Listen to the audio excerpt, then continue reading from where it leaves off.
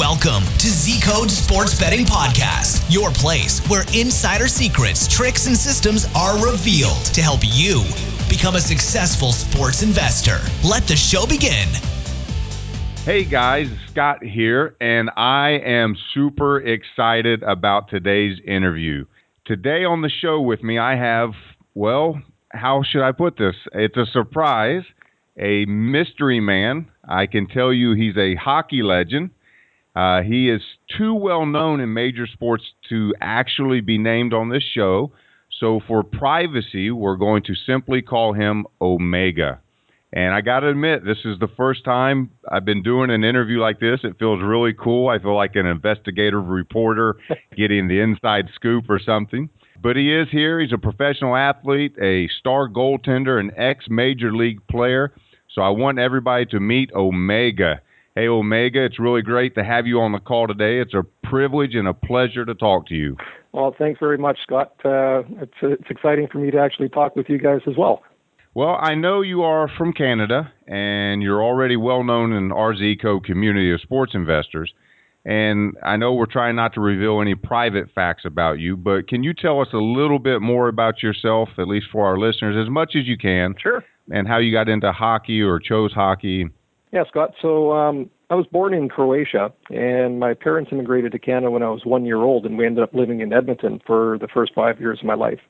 And coming from Croatia, my dad was a very high-level soccer player, and he was a goaltender. And what was impressive about my father was he was born with some problems in his left eye, and obviously medical technology was not the greatest back then.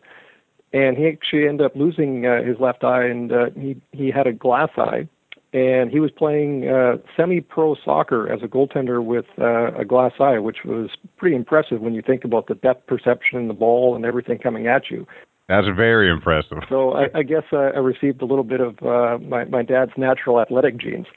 So when we came to Edmonton, obviously soccer was a big part of his life, so he got me involved in playing soccer right away. And I remember being 4 years old, and the way the story goes, I was apparently a pretty good little athlete. And apparently I was playing on a soccer team with kids who were 8 and 9 years old.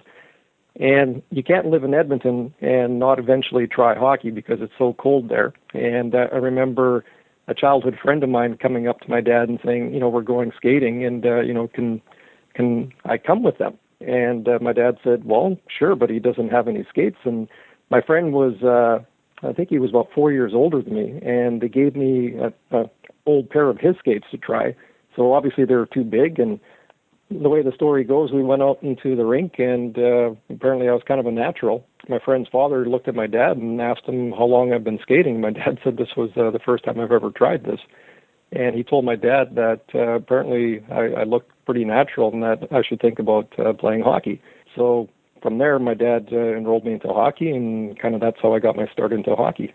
Well, I know that you played as a goaltender in major leagues, but when you retired, you actually started to play as a center. Is that correct? And is that common? Yes, that's quite common. Actually, when I first started playing hockey, back then they work on a lot of fundamentals. So in my first year of hockey, they're teaching kids how to skate, and I was playing out in my first year of hockey as well. And everybody has to kind of take a turn in goal throughout the course of the year. And I guess when my turn came to play goal, the way the story goes, apparently I got a shutout in my first game, and the coach, I guess out of all the other kids that tried goal that year, he said I looked the most comfortable at that position. So he asked my dad, he said, I think your son kind of a natural goaltender, maybe he should consider playing goal. So my dad asked me, do you want to play goal? And, being a 6-7-year-old kid, I didn't know much better. I said, sure. I thought it was kind of fun. And so that's how I played or got my start into goaltending. But I've always enjoyed playing out. There's just something, when you play goalie and you have guys shooting pucks at you all the time, it's a little more enjoyable to get out of the net and actually shoot pucks at other people. So I used to relish the opportunity when in optional skates, we used to put a defenseman in goal, and us goalies, we would go out and take our turn firing pucks at those guys. Well, it sounds like goaltending was in your family genes as well. Obviously, I think so with my father, and it was actually kind of interesting when I was playing soccer and playing hockey all at the same time. I played out and goaltender in soccer as well. and I used to actually kind of combine the styles. It was sometimes during a soccer game, a ball would get kicked at me, and I'd find myself sticking my leg out, kind of making a skate save, and then there'd be times in a hockey game where there's a big scramble, and I'd end up kind of diving across the net, almost like making a diving save. So I don't know if that helped me, but back in those days, they didn't really care as long as you stopped the puck. Sure. Well, during your years in the NHL, you played with some pretty big names. And I was wondering if maybe you could give me and the listeners maybe a good story or two. I'm sure I got a few good stories. Well, back in when I signed my contract with the New York Rangers, my second year of training camp was when Guy Lafleur came back out of retirement. And the New York Rangers decided to host training camp that year in Trois-Rivières, Quebec. And what an amazing experience that was. We came to training camp, and the very first practice session, scrimmage session that we had, there was over 8,000 people that filled the rink where we were at. And wow. The rink where we were having training camp was not like a junior caliber rink. So to have that many people, it was just packed. And I'll never forget that day. It was pretty interesting. I started the scrimmage, and Guy Lafleur was on my team.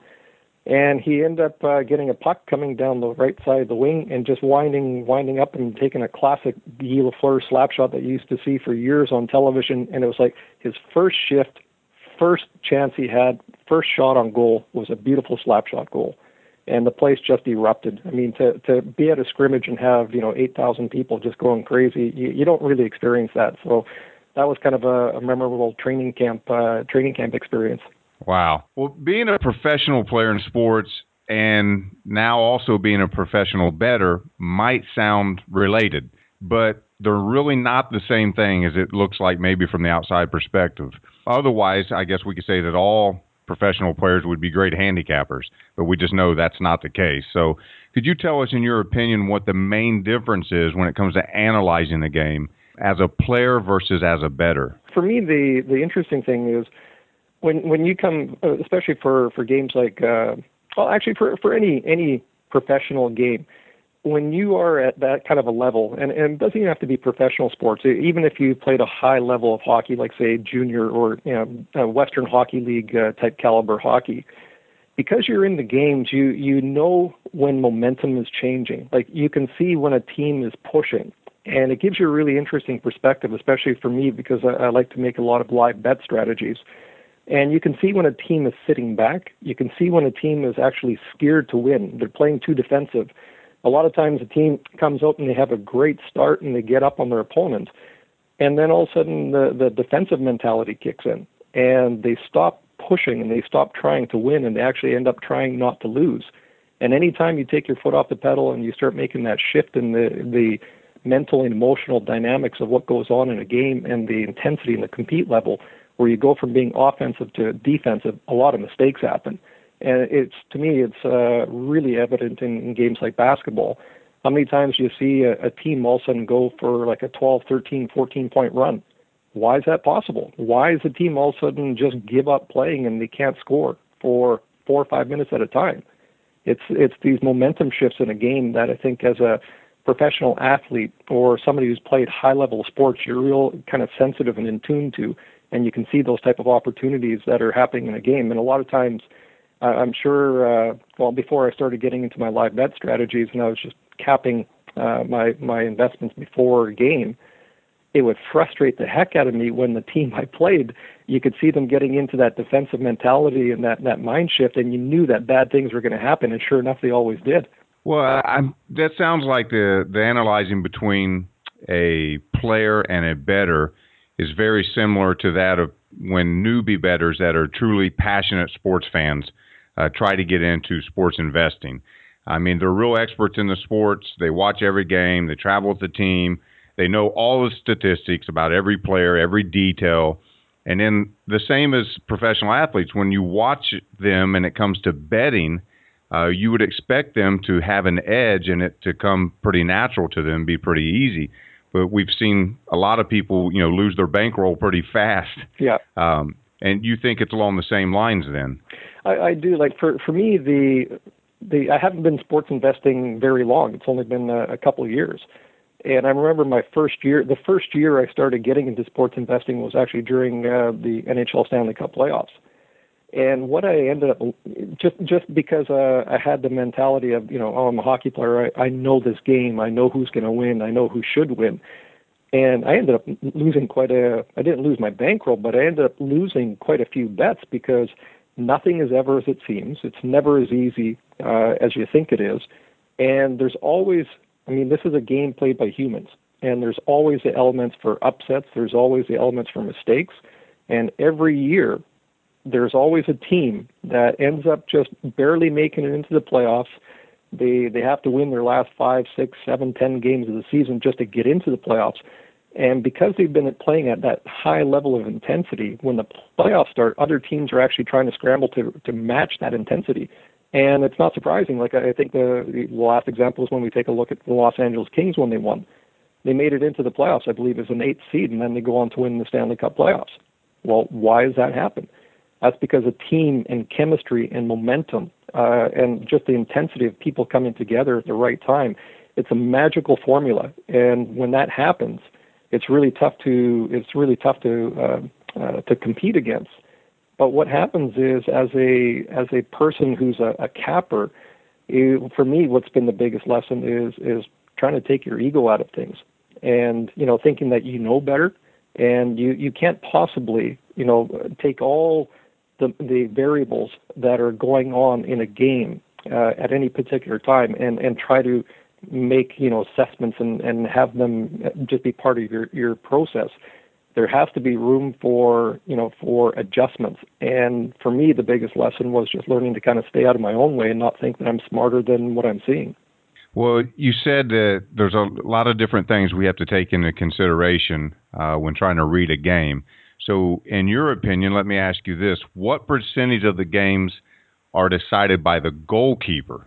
That is huge. Maybe because I played the position. I'm going to say it's probably at least 90%. Now, wow, it's that integral, because how many times do you see a game where a team is getting outshot? They could be getting outshot on a 2-1 margin, and the team that has the least amount of shots wins the game. It's because when your goaltender is solid and he's making. When I played professionally, I was told, and when I went to, I was invited to the Canadian Junior Olympic Camp, and the coaching and the sports psychologists used to give us tips on what's integral for a goaltender to do for your team to win. And one of the things that always made the biggest impression to me was in the first 5 minutes, in the last 5 minutes of the period, you as a goaltender, you need to bear down that extra little bit, and you can't give up a goal. Because those are momentum-changing moments in a hockey game. Nothing worse when you start a period or you start a game and you give up a goal in your first shot. You put your team right back on its heels, and it's like a punch in the stomach right off the hop of a game or a period. And then there's nothing more crucial that you give up a goal right at the end of a period. And so I used to bear down that extra bit and actually talk to myself during the game, like, okay, first 5 minutes are coming up, bear down. These are the type of things that are integral. And a goaltender, he can elevate the team or he could deflate the team just so quickly. It's a little bit unfair because, the goalie is the only guy on the ice, for the full 60 minutes. And when a player or a forward or a defenseman makes a mistake, there's another 5 guys on the ice that can cover it up. But you as a goaltender, when you make the mistake, it just stands out like a sore thumb, and there's no place for you to hide. We take a look at that just the other day in the Chicago-St. Louis game. Chicago ended up winning the game, but one of the first shots of the game was a goal that went through Brian Miller's 5-hole. It was a really, really weak, soft goal, and it was like right off the hop, and that was like one of the first goals of the game. He's such a skilled goaltender, and he's such a high-quality goaltender that you don't usually see a lot of goals like that go in on him. But when they do, all of a sudden it just gives that other team a big lift. It's like, oh, okay, and I'm telling you, sports is really cruel. When they notice a weakness or when they notice that you're not on your game or you're having problems with a particular shot or a particular Maybe you're having struggles high on the glove hand.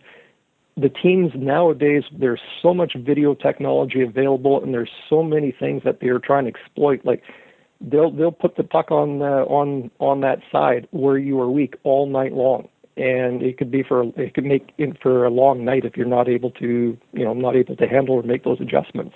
So to say that how big of a role does a goaltender play in sports, in the outcome of sports, I really believe it's as much as 90%. Well, you said the first 5 minutes and the final 5 minutes you're having that conversation with yourself. What about if the game goes into overtime in a shootout? Does the outcome change then, do you think? I mean, are some goalies shootout experts and others not? You know what? It is. It's very similar to when I played. Breakaways were one of my favorite things. And I think the statistics that I had shared with me, I used to stop 95% of my breakaways. And the reason was I had a strategy when a shooter was coming in on me on a breakaway. I used to do a little twitch. So a shooter would be coming in, and I'd be standing in my goal stance, and I would just shift my blocker arm a little bit towards him as he was coming in to make him think that I was going to slide out for a poke check. As soon as I did that, it made him either go left or right. Once I made him move to that one side, it was just very easy for me to slide over and take away all his space. So that was my strategy. I would actually try to make the shooter do what I wanted to do. I wouldn't sit there and let him come in and try to dictate what was going to happen. Now, some goaltenders, they're not as comfortable on breakaways. They sit back. They're a little bit too passive, where they try to just outweight the forward. But I mean, some of these guys come in and they got such skillful hands, like a guy like Patrick Kane. He can make so many moves with his feet, with his stick. You could get mesmerized watching him trying to figure out what he's going to do. And as soon as that happens, he's got you where he wants you. So some goaltenders, a classic guy is, because he's not in our city anymore. He's been traded to Florida, was Roberto Luongo. Great goaltender, but when it got to a shootout, horrible. The level or the success ratio of the Canucks winning in shootouts when he was in goal was not very strong. The Canucks were not a very good shootout team, and Louis wasn't a very good shootout goaltender.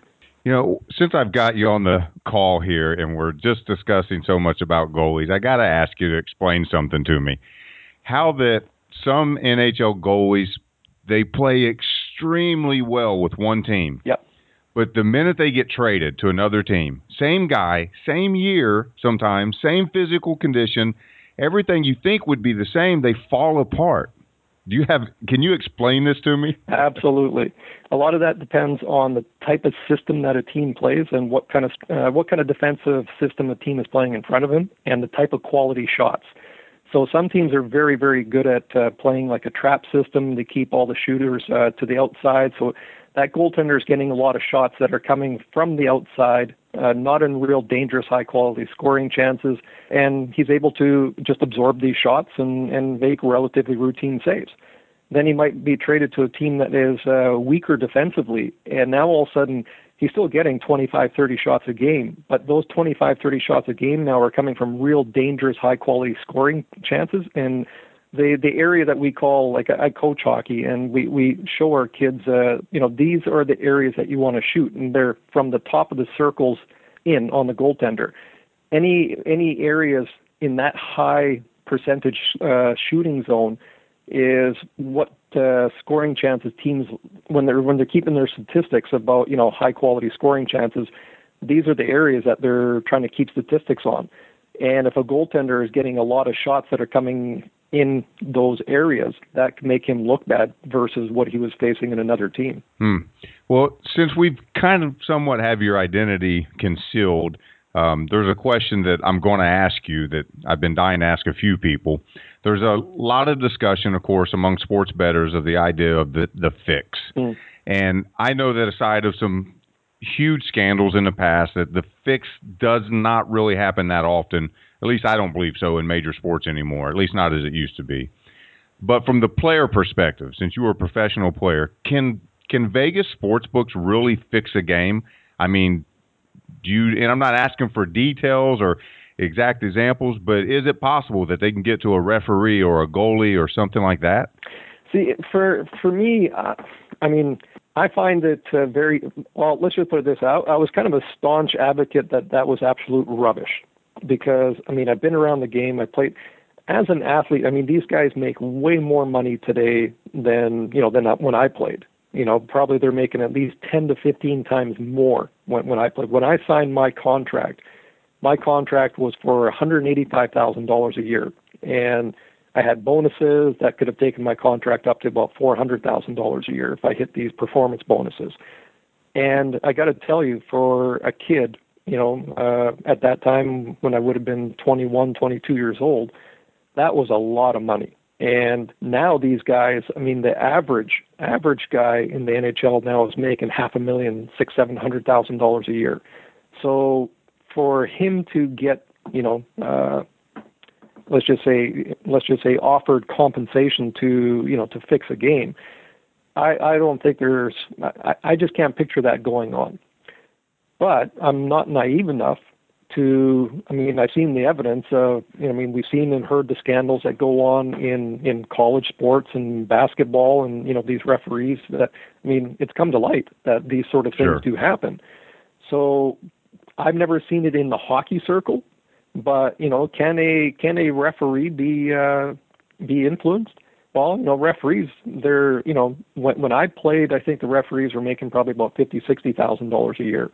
Most of these referees and linesmen these days are making, I think, anywhere between $100,000 to $300,000 a year. So that's decent money. But if they were influenced, would they be open to taking a $50,000, $100,000 offer to help an outcome in a game? I'm not going to say that it can't happen. I think it's possible. And what illuminated my eyes a little bit more to this was a statement I heard from Jacques Rouleau from the Olympic Committee, that their biggest concern and fear in sports was not about performance-enhancing drugs and doping, but was game fixing. So when the head of the Olympic Committee comes out and makes a statement like that, well, then that's obviously there's a lot more going on beneath the surface than we're aware of. Sure. Well, when the goalie comes back, let's do a couple more goalie questions, if you don't mind. When the goalie comes back from a long absence or injury, now I know I've got more experience in boxing than I do in hockey, and we would say that someone had ring rust if it's been a while since they had a fight. Yes. And I noticed that in hockey, when a goalie's coming back from a long absence or injury like this, that a lot of the bookies and bettors are talking about him being rusty, or I guess maybe we'd call it rink rust. Yeah. Does that apply in hockey as well, same as boxing? You know what? I definitely believe there is an element of that.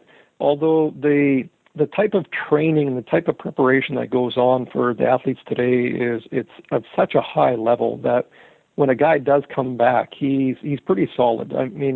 I think the general perception is that, yeah, you know what, I wouldn't want to bet on this team or this guy until he's had a couple of games, because it's very similar to exhibition season.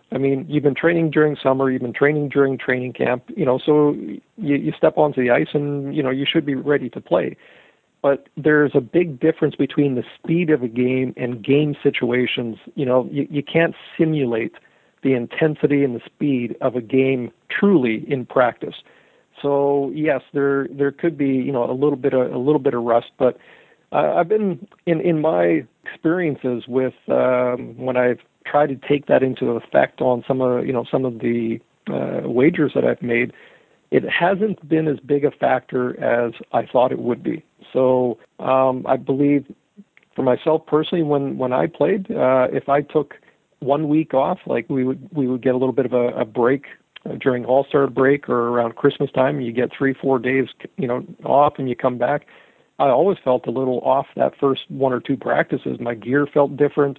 It was just a mental thing. And so it is an element. It is an element, and I think you can probably chart it. I think it's probably more of a factor on some players than others. Okay, it's definitely an element, possibly an exaggerated one by bettors. What about fatigue?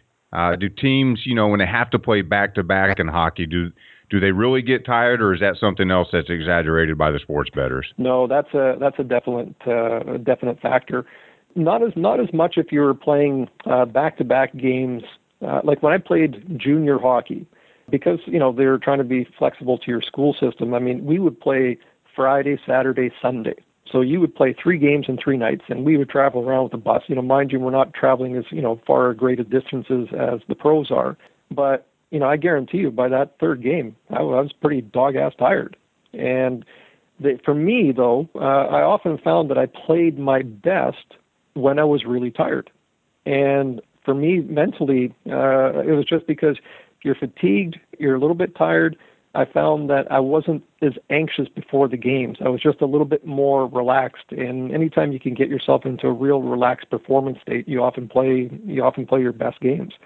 But for the NHL guys, when you're playing physical teams and you've got travel, if you're going, especially when time zones are involved, that can be a real difficulty. It's nothing, the NHL, everything, all pro sports for that matter. It seems very, very glamorous. But, when you're playing and you play a hockey game and the game ends usually 9, 10 o'clock at night, the guys, they do a little bit of exercise afterwards to get, sit on the bike, get rid of some of the lactic acid in their legs. And by the time you get showered, by the time you have a meal in you, now it's around midnight. And then depending on, if you're traveling and, they got charters and everything. But you know what? You don't sleep that great on planes. You don't sleep that great on buses. And when you're pulling into a city at 3, 4, 5 in the morning, and next thing you know, you're trying to get your routine set for that day, it definitely plays a factor, especially if you have to travel. Like if you're making a trip out to Alberta to play Calgary and Edmonton, and you play, Calgary, and then the next night you're in Edmonton, you've only got an hour and a half drive. It's not going to be a big factor there. But if you play in Calgary and then all of a sudden you fly and you got to play into Toronto the next night and you've got a 3-hour time difference, those are the type of scenarios that can play, have a fatiguing effect on teams. Let me ask you another question about upsets and team. You're talking a lot about mindset, and something that just always blows me away is we compare teams and we kind of know how to expect how they're going to react to a certain offense, a certain defense, et cetera. But it seems like all the time when a top team plays against the bottom team, the last, when it should just be absolute domination, how is it possible that is when the upset happens so often? Well, here's a couple of factors why that happens. So first of all, the stronger team, they might actually psychologically let up. They take a look in the standings and they're 20 points ahead, and it's just human nature. You may let up a little bit. And then the other factor is oftentimes the coach will put the backup goaltender in. So your starter, he gives him a night off, and you put your backup goaltender or your younger goalie in to gain some experience. So you might not be as strong in net, and you might have that little bit of just a bit of an emotional letdown. But the team who is the underdog, you're trying to use that game as kind of a rallying cry for your team to uplift yourself. So you've got one team that's a little bit emotionally down or flat, and maybe resting some key players, and then you've got the weaker team that's like, hey guys, let's show them what we can do. We're better than we are, and they try to raise their game and put their best effort forward, and it often makes for a real competitive game.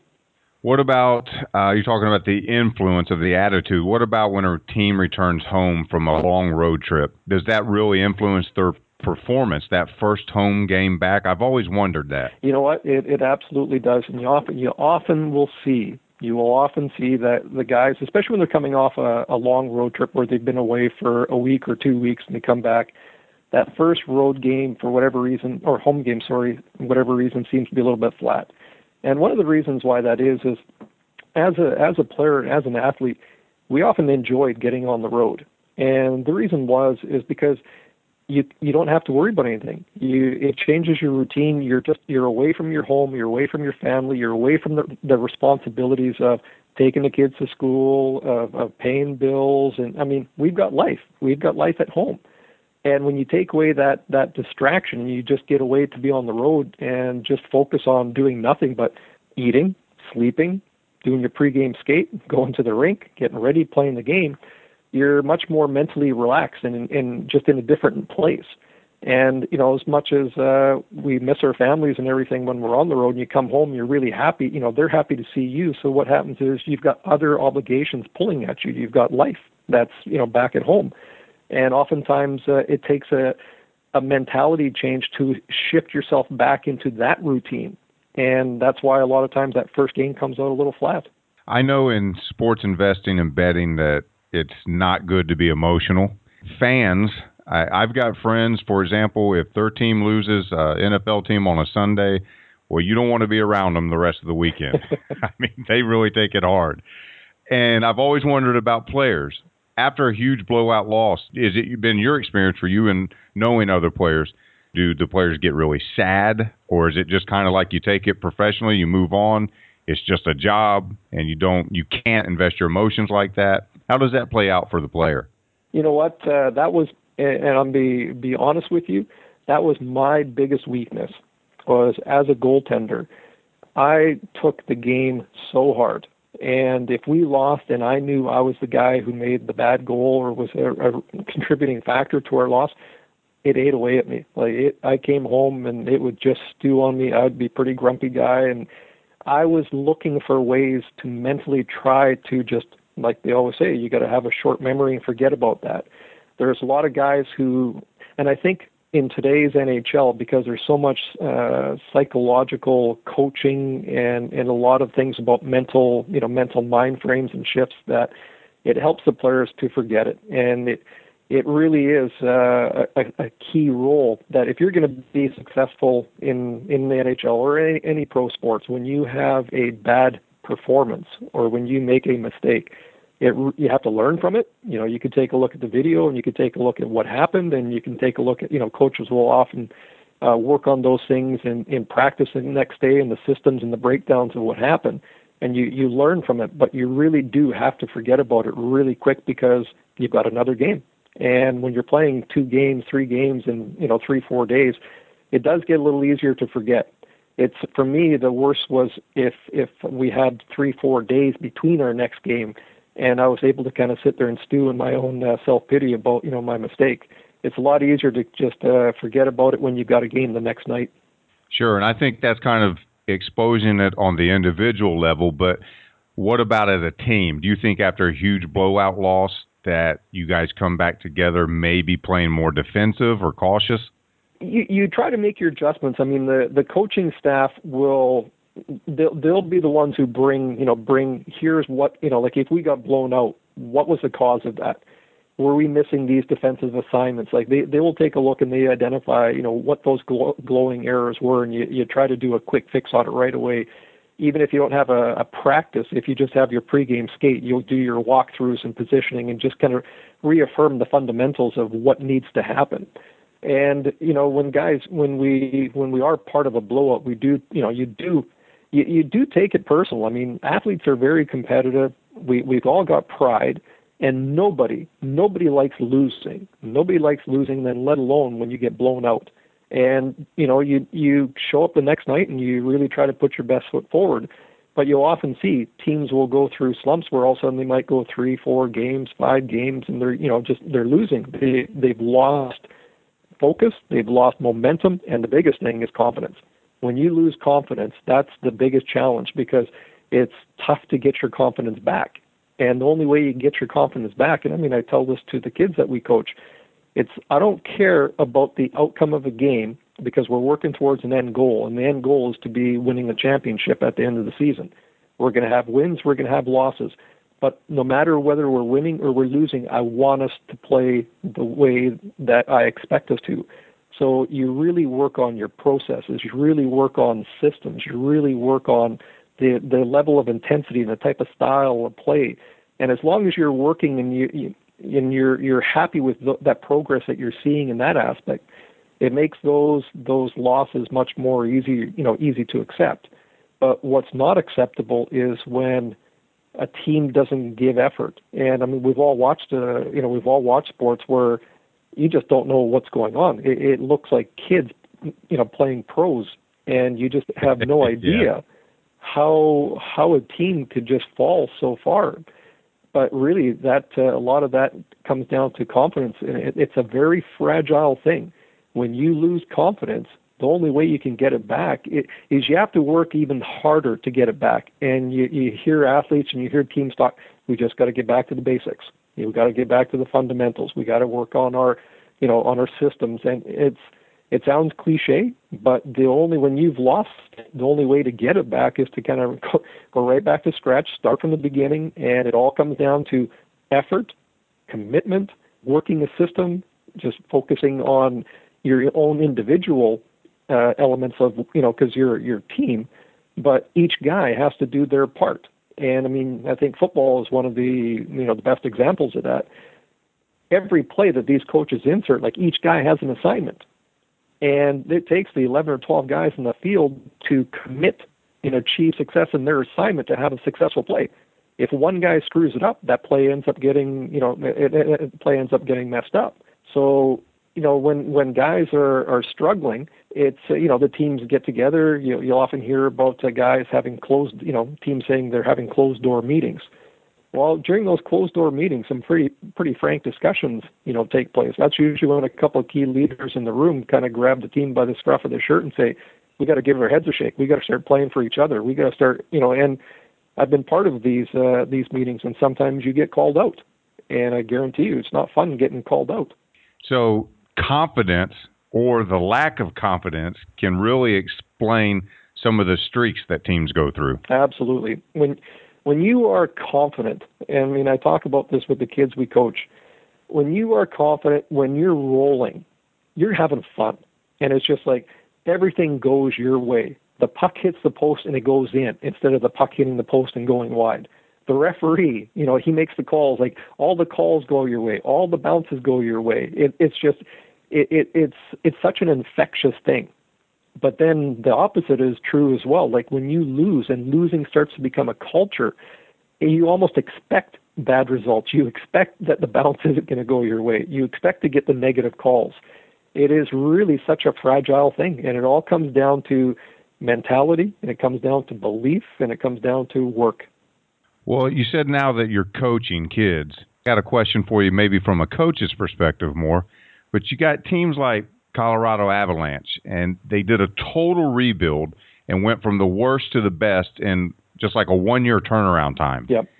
And so how is it possible, you think, that some teams go through such a fast and dramatic change, and then you've got other teams that just seem to struggle for years, never improving? And even though they're getting better picks, they're getting new player trades, they get extra funding, and nothing changes there. Yeah, we're talking about the Edmonton Oilers, aren't we? One of the reasons that you see a team turn around really quickly is, first of all, the professionalism and the culture that they have in their organization, and obviously the quality of draft picks. You take a look at a team like Detroit. I mean, they're always seeming to be finding that guy, that European that nobody's really heard of, that all of a sudden, sits in the minors and really hones his craft, and all of a sudden when they bring him up to play, he comes on the scene and he's performing at such a high level, and all of a sudden, he's like rookie of the year caliber. Well, a lot of that is because Detroit has a great history of training and working their draft picks and not bringing them up until they're game ready. A team like the Oilers, we take a look at them, and they're getting they've obviously gotten some great draft picks and they got some great talent, but a lot of those guys are getting thrust into key roles right off the hop coming out of junior, and that's they're not ready to play yet, and they're still trying to learn their craft, learn their game. Colorado is an organization. They got a great general manager. They've obviously made some great draft picks. You even take a look at Patrick Waugh as a coach. Here's a guy who could have stepped into the NHL as soon as his career was done, but he chose to coach minor hockey, chose to coach junior hockey, and he really honed his craft and his skills before all of a sudden he was deciding which NHL opportunity would be right for him. And it's no surprise to see the level of success he has. There's a guy who just burns with intensity. He just burns with passion for the game, and he's obviously a very smart guy because he's a goalie. Yeah, of course. Well, listen, this is a sports investing podcast, and so let's get back to talking about sports betting for a second before I get in trouble. Before I forget, there was one story that I did want to share. You were asking about stories. And please do. The story I wanted to share right off the top that I kind of forgot about was when I signed my contract with the New York Rangers. I went to New York Ranger training camp as a free agent. So I didn't get drafted. So as a 19-year-old, I had a really strong year. And so the Rangers invited me to training camp, and I went through rookie training camp, and I was playing really well, and so they invited me to main camp. And I was one of the little surprise stories that emerged out of training camp. And the very first exhibition game that we had was against the Philadelphia Flyers. And the Philadelphia Flyers and the New York Rangers are just notorious for a heated rivalry. There's a lot of animosity that goes on between them. Sure. And one of my favorite goaltenders of all time when I was younger was a goalie by the name of Glenn Chico Resch, who used to play for the New York Islanders.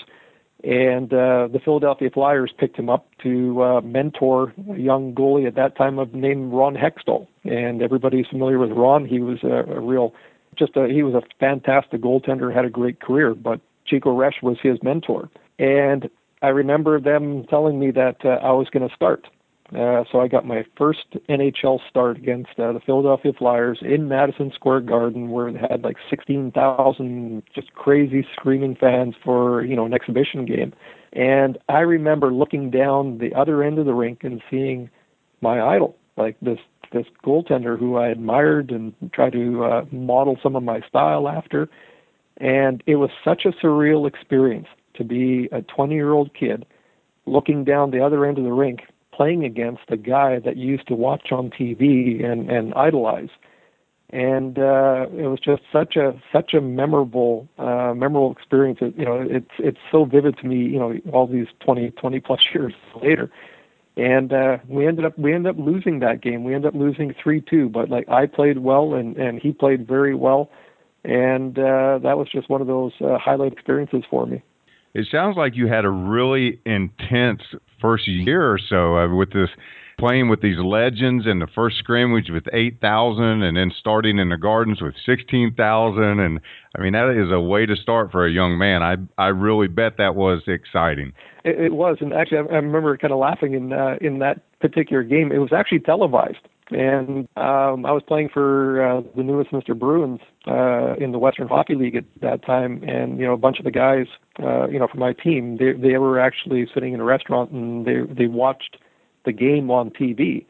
And what I remember about that game was I think the second shot of the game was a slap shot that hit me in the throat, and it obviously took the wind out of me. And the trainers came out on the ice, and they were checking to make sure that it didn't shatter my esophagus. And it was just, obviously it swelled. Let me tell you, when you get hit in the throat, it swells up right away, and you have a hard time swallowing, and so it makes breathing a little bit of a challenge.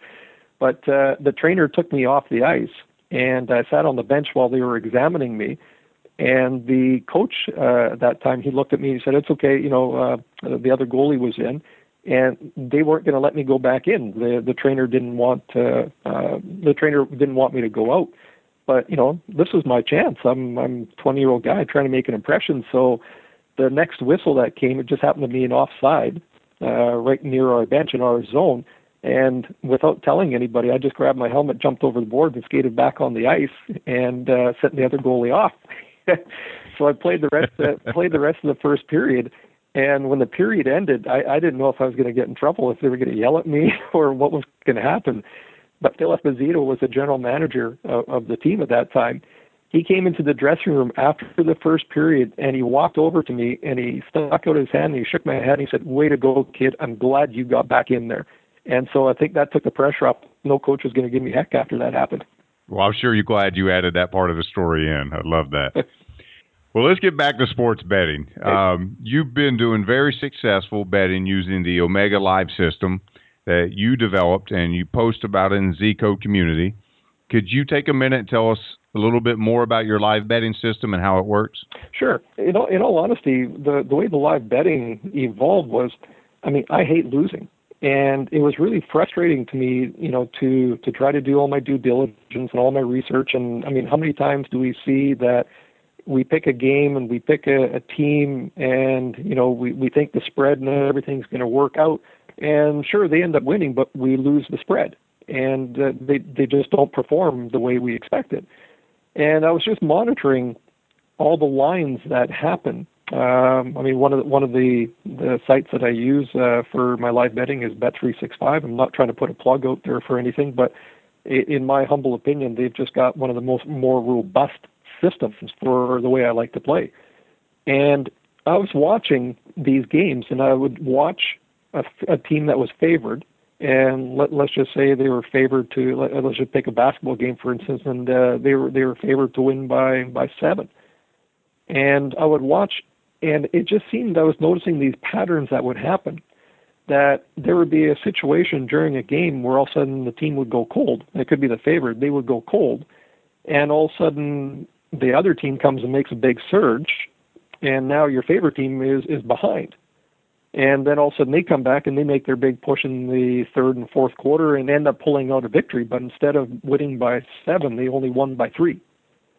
But I noticed that during the course of the game that odds and lines were moving all the time. So I just started watching this and monitoring this. And I thought, you know what? If I like a team to win this game, and if I like them to win at 7, I'm really going to like them to win at, -2. And so I started just playing these scenarios, and they were winning. And so to me, the live betting thing is something that I very rarely play now, where I will actually just cap a game and just make the bet beforehand.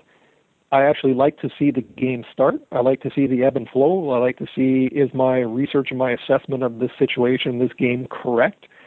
And I often find that I can actually get better odds during the course of a game than pregame. And so I started monitoring this, and I was just having some great success with it. So I started sharing that. And then some of the things that I did notice, there's certain sports that are more appropriate for live betting, and basketball and college basketball are a couple of those sports. And I started to find opportunities of doing live quarter betting. And I found that first quarters, second quarters, and third quarters were really strong for these live betting opportunities. I would often find that if you take a look at the start of a basketball game, you might see that, okay, first quarter they're showing an over say over 54 at plus 100, and they're showing an under 54 at minus 120. Well, so right away the bookie has an indication. He has an idea that he thinks that this first quarter is going to be around the 54 total. And I often find that teams, they come out in that first quarter, and if they're expected to go over, they often go under. For whatever reason, they come out, they get a bit of a slow start, they're feeling each other out, maybe their defense is feeling a little bit sharper at the beginning of a game. And I found that I was monitoring these things, what I call the magical odd. When I would see these scenarios where, to me, it's all about the business. If a bookie is saying that the quarter total is going to go over and he's offering plus 100, well, as a business person, I'm not going to want to pay that out. I'd rather pay out the lower odd. So I started just monitoring this, and I was like, wow, when I see that scenario, that minus 120 seems to win at a really, really high rate. So I was just kind of calculating these things, calculating points throughout the course of a quarter, because during NBA basketball, the points go back and forth quite feverishly at times. But I would monitor in a 12-minute quarter. I would be monitoring every 3 minutes how many points the team's got. And then I'd monitor it in the next 3 minutes, and I'd monitor it in the next 3 minutes. And you could try to see these trends emerge. Are they increasing average points per minute, or are they decreasing average points per minute? And I would do my calculations in terms of how many points that they would get. So what I would do is calculate, I hope this doesn't sound too complicated, but if a team, when a timeout occurs, and often the great thing with NBA is you often get lengthy timeouts, so you can really start to do some good calculations. I would take how many points they have scored in, let's just say a timeout happens and it's 5 minutes left in the quarter. So you take how many points have been scored by the 7 minutes played, and that gives you an average point per minute. Then you multiply that point per minute by how many minutes are remaining in the quarter, and then that gives you a projected outcome of how many points are going to score in the quarter. And if I was noticing that, let's just say the total was going under 54, and if I was noticing that my calculations were coming in at around 48 or 49 of what they should score for the quarter, and I was seeing that magic odd of plus 100 and minus 120, I started jumping and taking the minus 120, and I was having some unbelievable success rates with that. And so that's one of the things that I've been experimenting and been trying to share with on Z-Code. And I've also, because there's so many European League basketball games, I call that the live betting system or the live betting method. We've kind of affectionately nicknamed it on the forum as the BLT system. It's full bacon, lettuce, and tomato. You know, you're calculating, you're taking odds in, everything's in play. But for overseas basketball, I've also discovered another method of what I call NCM, which is a no counting method. And with that, I wasn't even calculating how many points these teams are scoring. I was just watching the quarter go back and forth. And when you're watching a game, all it takes is a period of about a minute where the teams go flat. And you'll notice this even in the NBA. You'll often find that the teams go flat and they won't score any points for a period of anywhere from 40 seconds to a minute. When you notice that, that's enough to affect an over and under outcome. And if I was noticing that they were getting flat and I was noticing that those magic odds of plus 100 and minus 120 were there, I was just experimenting with just taking the pick without even doing any calculations. And my success ratio was in the high 80s, even 90% on overseas basketball. Wow. That's a lot of information, and I loved reading those posts in the Z-Code community. And for those that are listening, I encourage you to check them out as well. Try to follow along with that a little bit. Last but not least, Omega, you talk a lot, here today about the mindset of an athlete. And I noticed that a lot of people from the Z-Code community enjoy your daily inspiration posts and quotes and things that you leave there. It seems like that has transferred over to your life as a bettor as well. Could you talk a little bit about why you think mindset is so important to the bettor as well as the athlete? Absolutely. I mean, for me, I think it's just an instinctual thing. You can't play sports for as many years. I mean, I'm 47 years old, and I've been playing competitive organized sports for probably 40 years. You can't go through life and have, that kind of experience and not change you. Like, I hate to lose. So when I'm taking my finances into consideration here in sports investing, I don't make these plays expecting to lose. And I think that's one of the biggest things is I'm always looking for the edge, and I'm always trying to I think subconsciously my mind is somehow attuned to watching the numbers and watching the movements and patterns that I see in live betting. And in any game and in any quarter, I can see an opportunity. Like sometimes I'm not able to get the bet in quick enough because you enter it in, and then next thing it takes a couple minutes or a couple seconds to process, and that opportunity could be gone that quick. And when it does move and I don't get a chance to I won't chase it. I look at it and like, dang, okay, and there it happened. That was the opportunity. That was the time. I missed it. Okay, let's look for another one. And I think a lot of times you often hear this, when you make a mistake, they end up chasing, and I won't chase. If the opportunity is there, it has to be there. You know it. It's kind of an intuitive thing. It's a psychological thing from just watching and observing. You know when that opportunity was right. And if you're able to, in a perfect world, all things work. You enter in your wager, the processing happens quick enough, you get it, and you usually win. But when you weren't able to get it, and the next thing you know, I think, especially for live betting, you get anxious, you get nervous, you feel like you've missed something, and you want to it's almost like you're forcing it too hard. And those are the times that you make mistakes. And I think a lot of that happens with people in sports investing and just psychologically. Nobody likes to lose. And what happens is, okay, you've lost your bet. Now you start to push a little bit. You start maybe trying to find opportunities to try to make up what you've lost, and you might be making riskier plays. And what happens is just one mistake leads to another and starts to compound, and the next thing you know, you've lost 4 or 5 in a row, and you don't know what happened to you. The real thing to me about being successful in sports investing is no ego, not too high, not too low, having a proper structure in place.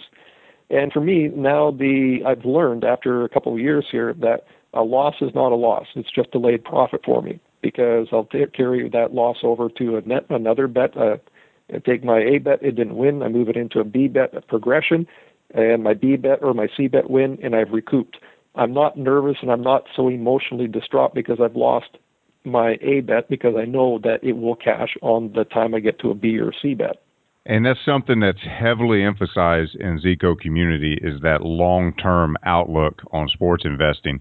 And I think it ties right back into what you were saying earlier about being a young man who would take his losses maybe a little too hard, or his mistakes, and how things are probably a little bit better nowadays with the psychological training that athletes have. But it's the same way in betting as well. You're going to have some losses, and you can't take them so personal, and you can't dwell on them forever, but you have to have that long-term mindset for recouping and thinking about the next game or the next bet or the next play. No, absolutely. I mean, I still don't like to lose, but the funny thing to me is, because of my live betting, my strategy, like when I lose now, the frustrating thing is I'll work on my calculations. We'll take a basketball game, for example, and I lost one last night. And the funny thing was I worked on my calculations, and the total was under 37. But you know what? A last-minute bucket. The wager was about to win, and then a team sinks a three-pointer right at the last minute, and next thing you know, it lands right on the number. So when those type of things happen to me, it's frustrating, because you were almost right, and why couldn't they have sunk a two-pointer instead of a three-pointer? You can't you can't control that. So it's just part of the drill. I mean, a guy should have made a catch. A goalie should have made a save. A guy had an empty net. Like, this is just sports. I mean, it's going to happen. And now, instead of getting angry about it, I laugh about it, because I'm like, oh, dag nabbit, he got the bug, the three-pointer right at the last second, and you know what? Okay, I lost that one. But you know what? You just jump on and you find the next opportunity. And the main thing is just being consistent, not being so emotionally, over emotionally engaged in this. And if you are, you need to step away. For me, I ended up taking a bit of a sabbatical, because when I was playing what was exciting to me was I was making lots of money. And because there's technology and there's just so many basketball leagues, around the world, you could play basketball almost 24 hours a day. And I was enjoying this process. I was enjoying learning. I was enjoying the fruits of my labor. But what I found was it got too consuming. And it got so consuming. I have a young family. I've got two kids that are 14 and 12. I've got business interests. I've got church interests. I've got, recreation and sports. I just didn't like who I was becoming. I was becoming glued to a monitor, and I didn't want to be a guy who was just sitting here at a monitor. That was what my life was about. And when I heard my little girl ask my wife one day, why does Dad just spend so much time on his phone and on his computer? That was kind of a wake-up call for me, because I don't want my kids to know me as a person who's distracted. And I don't care how much money you can make. Nothing is more sacred than family. And you need to have a proper, I guess it comes down to the mindset that we've been talking about, Scott. All things have to be in balance. And if you are getting too emotional, if you're getting too consumed, you need to, like our coaches used to say, you need to give yourself a little checkup from the neck up and make sure that you're not letting it overtake you. Well, Mega, I think that's the perfect note to end this interview on. We'll all take that to heart. And we are really grateful and appreciative of your time today and your insights. Well, thank you very much, Scott. It's been a pleasure, and I hope the Zico community finds some of this of interest and helpful. And I got to say, I'm just humbled to be part of the Zico community, because there's just so many great minds. There's so many great systems, and I know I've benefited from sharing ideas with the community. And we've seen the pros and cons of systems that work and don't work, and the community is just so awesome. It really is. And if you're new to the community, I would just encourage you to watch, read. Don't be afraid to ask any questions, because we're all here to help each other. Well, we look forward to interacting with you on the forums and the community, and to have you back on the podcast for a future episode. Greatly appreciate it, Scott. Thank you for listening to Z Code Sports Betting Podcast. I hope you enjoyed the show today. Remember to go to iTunes and post your comment and topic suggestion for the next episode. We love to hear from you. See you on the next show. Have a fantastic day.